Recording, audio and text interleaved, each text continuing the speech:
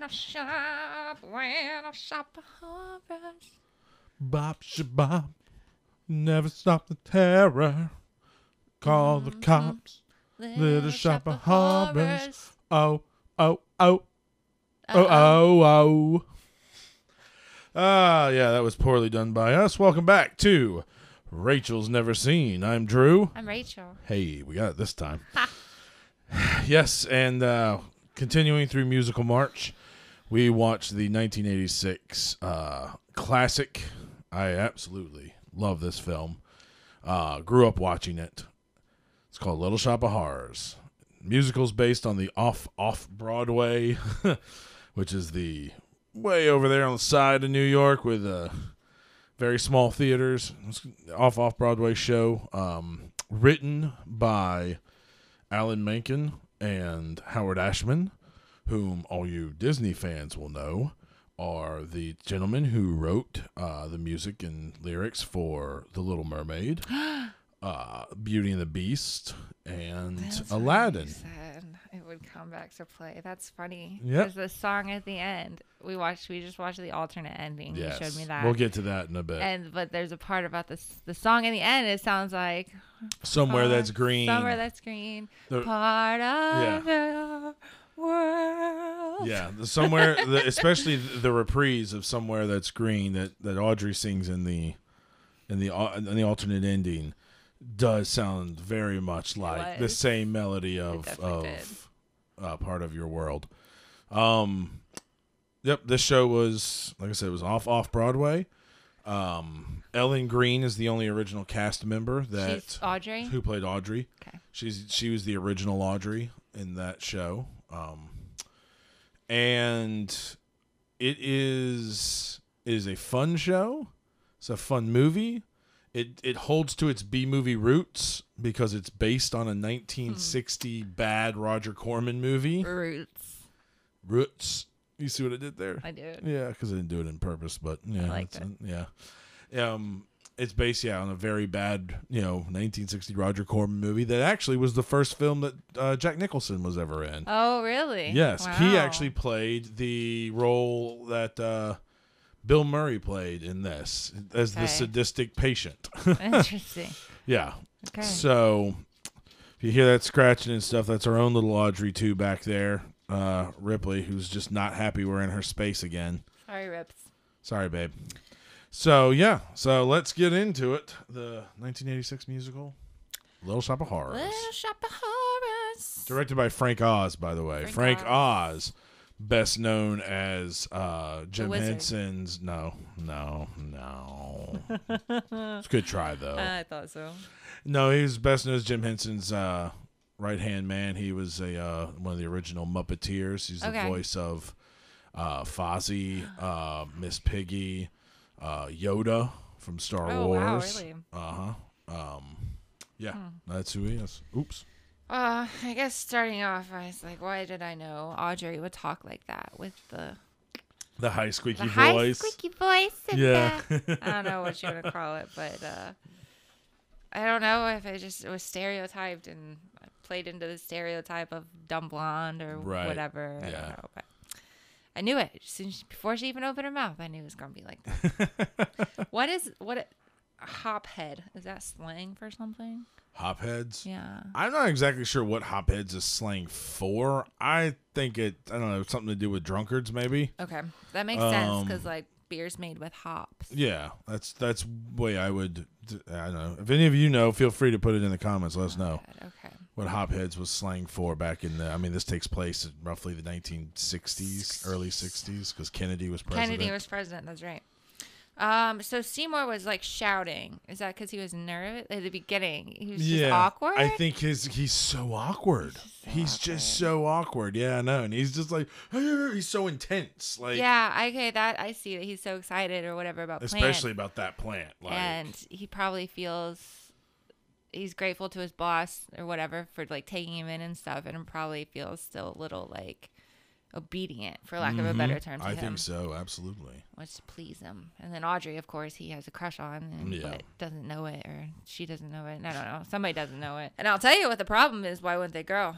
He needs drainage holes. Oh, his pots. in his can, in his coffee can that he had. Yes, in his coffee can. Maybe he did. Maybe he drilled or nailed some through there. But that's your number one problem, dude. You gotta have drainage holes.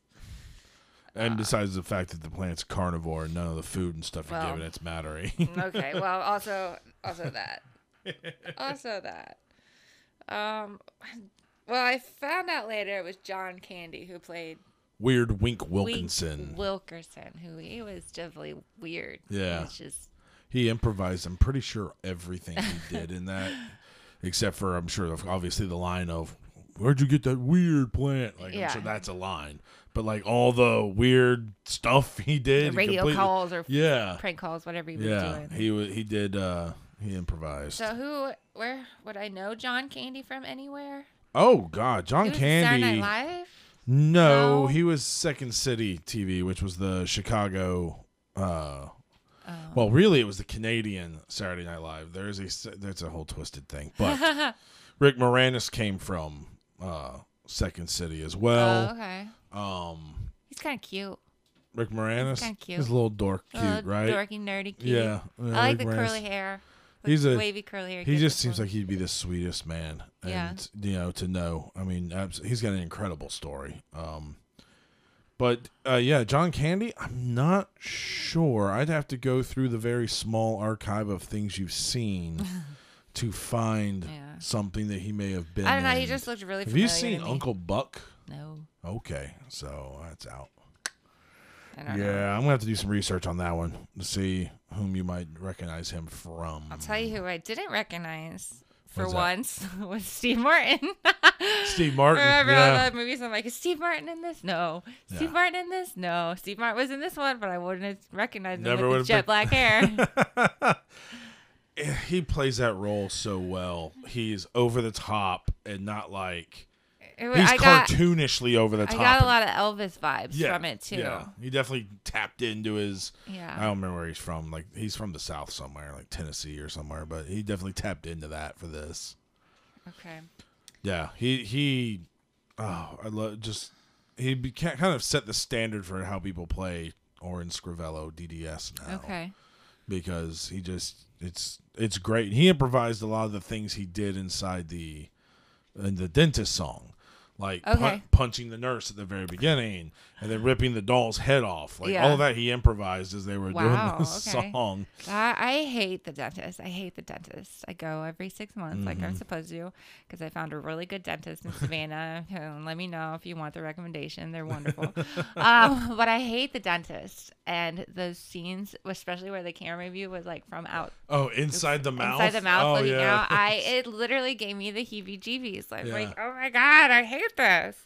And then like I don't know what I expected him to be, what I expected that character to be, but it certainly wasn't a dentist. Like, and that's the great twist of it. Right? It's like he's the scum like steals cars or whatever. Right. No, he has a legit well-paying profession, a respectable profession. You see, like why Audrey's like he's a professional. Yeah. Okay. Yeah. I never. And Mr. Mushnick's like, what kind of professional rides a motorcycle and wears a leather jacket? He's. So first of all, earlier I asked you, before we recorded, I asked you if you recognized anyone on here who was a Harry Potter yeah, alum. You did. And you never came up with anyone, and that's fine. The nurse from the dentist's office. Oh. She was Professor Sprout. I see it now. Yeah, she was Professor Sprout. Yep. I thought that was a fun thing. When I was doing my own research back into this to see if I could find anything I didn't know, because like I said, I've grown up with this movie. I know it front to back. Random questions. Yeah. And I found that, and I went, that's awesome. Okay. That's something I can bring back around, see if she recognizes her. I do now. I can make the connection now. So the motorcycle, we finally meet him, and Audrey gets on the motorcycle and rides side saddle. That's just, no wonder she fell off. Like later when she's chasing after or whatever, he fell off a motorcycle. Yeah. I'm sorry. You rode it side saddle. What's wrong with you? What are you expecting? Yeah. Gosh. Yeah. You're gonna burn a leg bad doing that. Yeah. You're gonna mess something up. Yeah. That's no good. Come on, Audrey. Come on. I spent most of the time honestly trying to see what plants I could recognize in the background. I thought that might play a role, especially in that like whole scene where the customers all come to the shop and they're just pulling plants out and selling them. I was like, oh, which one of these plants do I know? What don't I have? What am I gonna buy next? I thought the plant aspect of this would play to some strengths for you that it you did. would enjoy. Also the musical. Yeah. Well, the music's really good. I'm just saying, so far the musicals have kept my interest. I think a big part of that is because there's songs interspersed throughout, and I'm much better at paying attention to music than I am dialogue. The music's really good. It has that 1950s flair to it, you know, and I like the doo-wop girls, whatever you want to call them. They're great. They call them the Greek chorus because that's essentially what they are. They're the muses. Yes, they're the ones that kind of help tell the story. They're not really in it. They're kind of omniscient and everything. Which is cool because like in the beginning when it's raining and you see them walking, they're actually not getting rained on. They're not getting wet at all. I noticed that. They're not getting wet. And they're all named. Is it Crystal, Chiffon, and Ronette? They're all named after girl groups from the 50s. I was gonna say I recognized Ronette. Like I was gonna call it the Ronettes. I'm like, well, that's not right. Anyways, but were they also the girls? Girls in street clothes at the beginning. Yeah. Okay, they were bantering off of however to lead this to progress the story. Right. Okay. I loved their purple sparkly outfits. That was the best one of the whole movie. I want this purpley sparkly. I'm trying to remember which one that was. It was near the end. I don't know. Was that supper time or was that? I don't know. Let's go back and look. I don't know. I'll find them. The finger sucking also was very weird. Oh, when he first feeds the plant. Yeah. And then okay, it's one thing to drip the blood, like that. Sitting there letting it siphon it out. Like a pacifier or a baby bottle or something, that's a little weird. Yeah. That was a little weird. So candy bar was a code word. I don't think it was a code word. I think he was just screaming candy bar because remember he was going on that ranty story about like the last dentist he went to gave him a candy bar after they were all done. Oh, that's right. Okay. And he was like, I'm going to be a good boy, because obviously he's a sadist. Right. And so he's like, I'm going to be a good boy. And not a sadist, he's a masochist. Whatever. I get those so confused. Yeah, he's a sadist. sadist. Inflicting pain right, on other the masochist people. enjoys the pain. Yeah. He's a masochist. And so he's just wanting all the pain, and that's why he's like, I'm going to get a candy bar. Like, I'm going to be a good boy. I'm going to get a candy bar. Yeah. I guess that was Bill Murray, right? Correct. His character confused me, because at first I thought that, like, he was some professional hitman that Seymour had hired, or, like, some to distract him while Seymour shot him or something. Right. I thought they were in cahoots.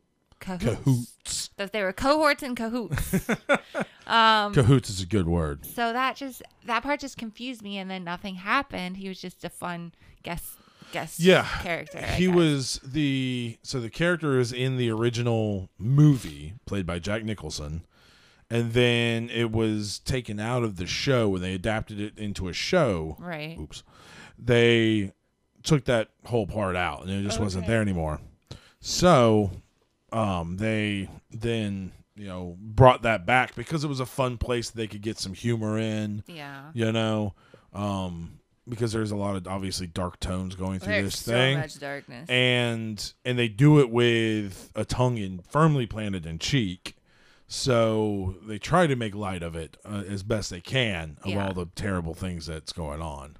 So I think that was what it was put in there. It was kind of to And I thought they were in cahoots. I thought candy bar was the code word to be like, okay, he's distracted now. Come in. Yeah, come in. Oh, maybe that's that could be a fan theory, a new fan conspiracy theory thing there, huh? That's not bad. You may have started something with that. Maybe.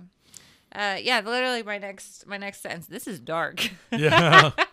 There's a high school play. It's translated into a high school play for this. Wow. I think because it's done, like I said, with such tongue-in-cheek form that a lot of people kind of look past the awfulness that's actually happening. That people are dying and being fed to a plant. And, like, Seymour technically doesn't kill anyone.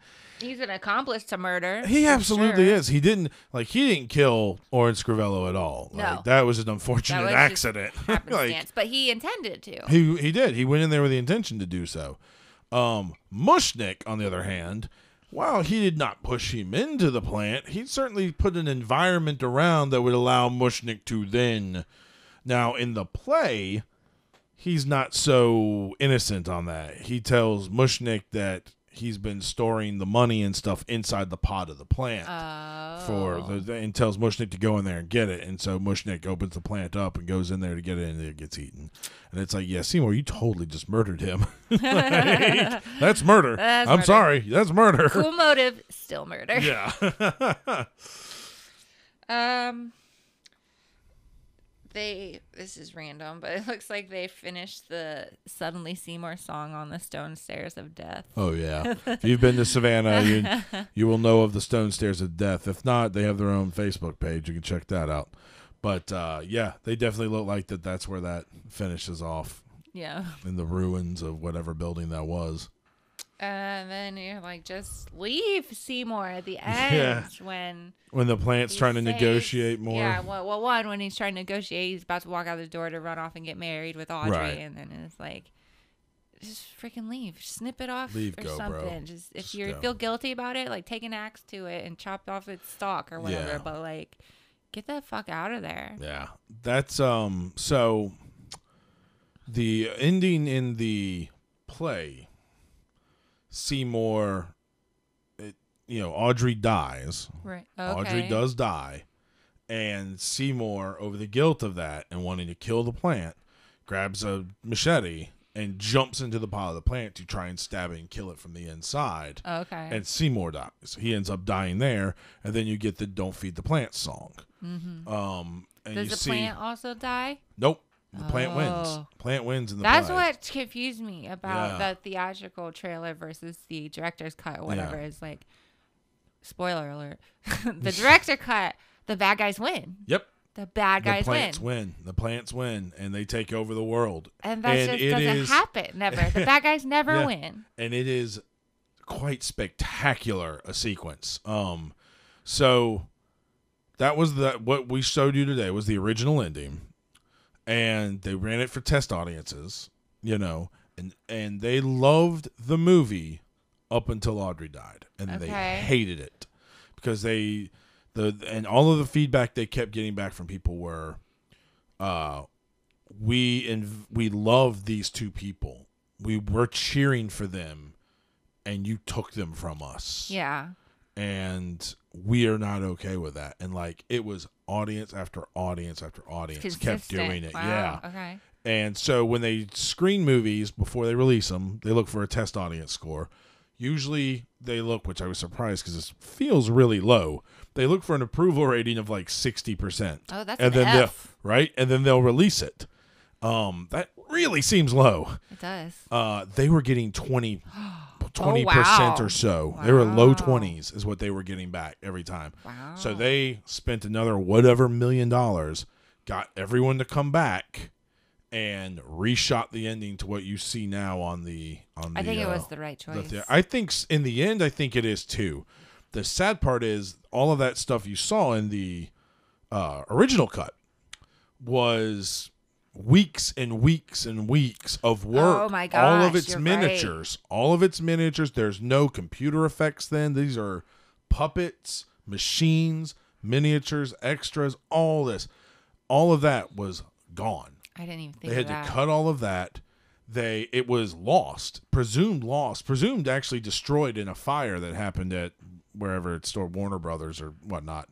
Turned out one of the other producers had a color version of it, and when they finally found that, they decided to try and restore it the best they could and release a director's cut. Okay. And they got Frank Oz's blessing when he found out about it. He was like, yes, let's do this. These guys worked so hard on this. I want people to see this work. And so it finally got to see the light of day, and it's impressive. It really is impressive. I thought it went on a little too long than it needed to. Yeah. Especially with the plants busting out of buildings nonstop. Yeah, it's like I just saw this happen. Yeah. But I think that came from we're going to show as much footage as possible because we found it. I gotcha. So maybe if they had stuck with that ending, they may have some of it may have been edited down. Yeah, they may have trimmed it up a little bit. So yeah, so that's the whole story behind that, which is it's kind of impressive. I'm so glad they found the footage and were able to do that. Because I do feel bad for all this. There was a lot of people involved in that extra thing. Yeah, a lot. Like it's an impressive sequence. If you haven't seen it, I think it's on YouTube. Try and find the original ending. If not, it's definitely on the Blu-ray for Little Shop of Horrors. Check it out. It's really cool. It's worth your time. It's a very, very fun sequence. One thing that I always have loved about this movie was the plant. The fact that it's a giant puppet. Oh, yeah. Like, there's no CGI. There's no even animation. There's no any kind of optical effect in it. Really? It is like when it opens its mouth, you're seeing physical puppet, whatever. Oh. Everything in there was like life-size real. Oh. So when the plant was in its biggest form, it couldn't move fast. Obviously, It's heavy, it's huge. Yeah. So they discovered that if they moved the plant at half speed, basically, and then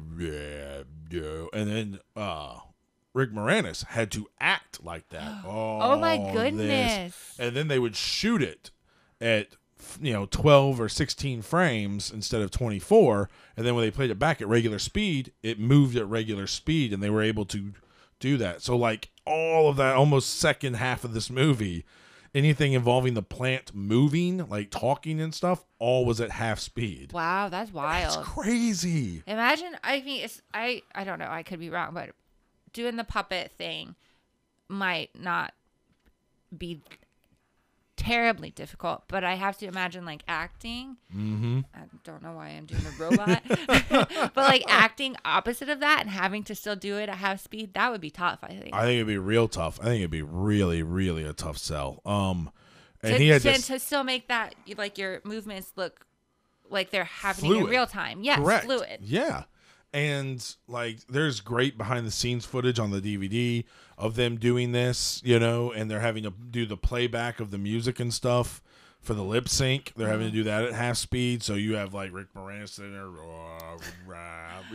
yeah, because he's singing a duet with this puppet, and he has to sing it at that speed. That's crazy. It's crazy. It's so cool. I admire those kinds of effects so much. Like it is a lost, well, it's not lost, but it is a dying art form for some time. It's becoming obsolete because it's cheaper. Now. Yeah. It's cheaper to do it via computers. When they inevitably remake this, and they will inevitably remake it, it will be a CG plant. That's all there is to it.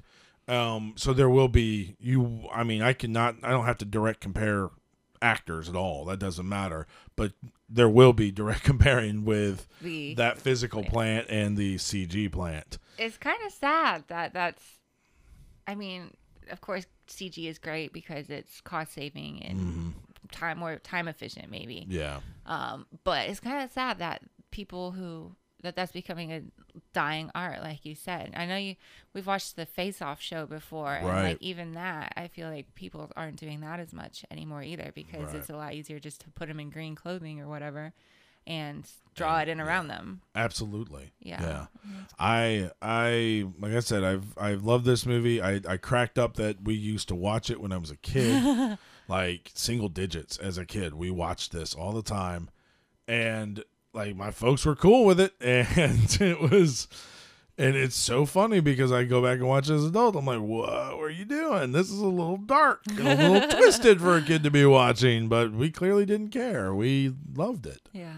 So, yeah, Little Shop of Horrors. It's got a whole bunch of little nuances all through it. It's pretty cool. It's mind-blowing to me that it translates into a junior school play. Yeah. They put it on my freshman year in my high school. They put it on in my high school, and I just wanted to say something real quick. I think Seymour was played by one of my friends, Mark Gilfillan, and he's passed away in a car accident. So I just want to say that sweet. He's still remembered. That's good. Myself. That's sweet, baby. All right. Now to the rating. Where do you put Little Shop of Horrors on your rating I think scale? I'm going to give it a 7. A 7? Yeah. It's a nice score. It's a good, respectable score. Surprisingly, this was weirder to me than Rocky Horror. It was so strange to me. It's like I said, it embraces its B movie. Yeah. Even the acting gets a little bit into there. The fact that everything is a set, like that whole street and everything was a set. Oh, that was all inside one big sound stage. Wow. It's crazy, yeah. Like, but it had a feel to it like that. It made it feel different. I felt like I was on when we went to Universal Studios in Orlando. It felt like a lot like that, like on a back lot or something. Yeah. Yeah. Well, very cool. Well, I'm glad you enjoyed it. Maybe you'll be thumping around listening to that soundtrack here soon now. I've been singing it in my head the past day or so. Well, you told me it was full of earworms, and boy, it is. It is. Mostly the Little Shop. Yeah. Excuse me. The title song. Horrors, the title song's a hell of a hook. Like, it's in you when you can't get rid of it.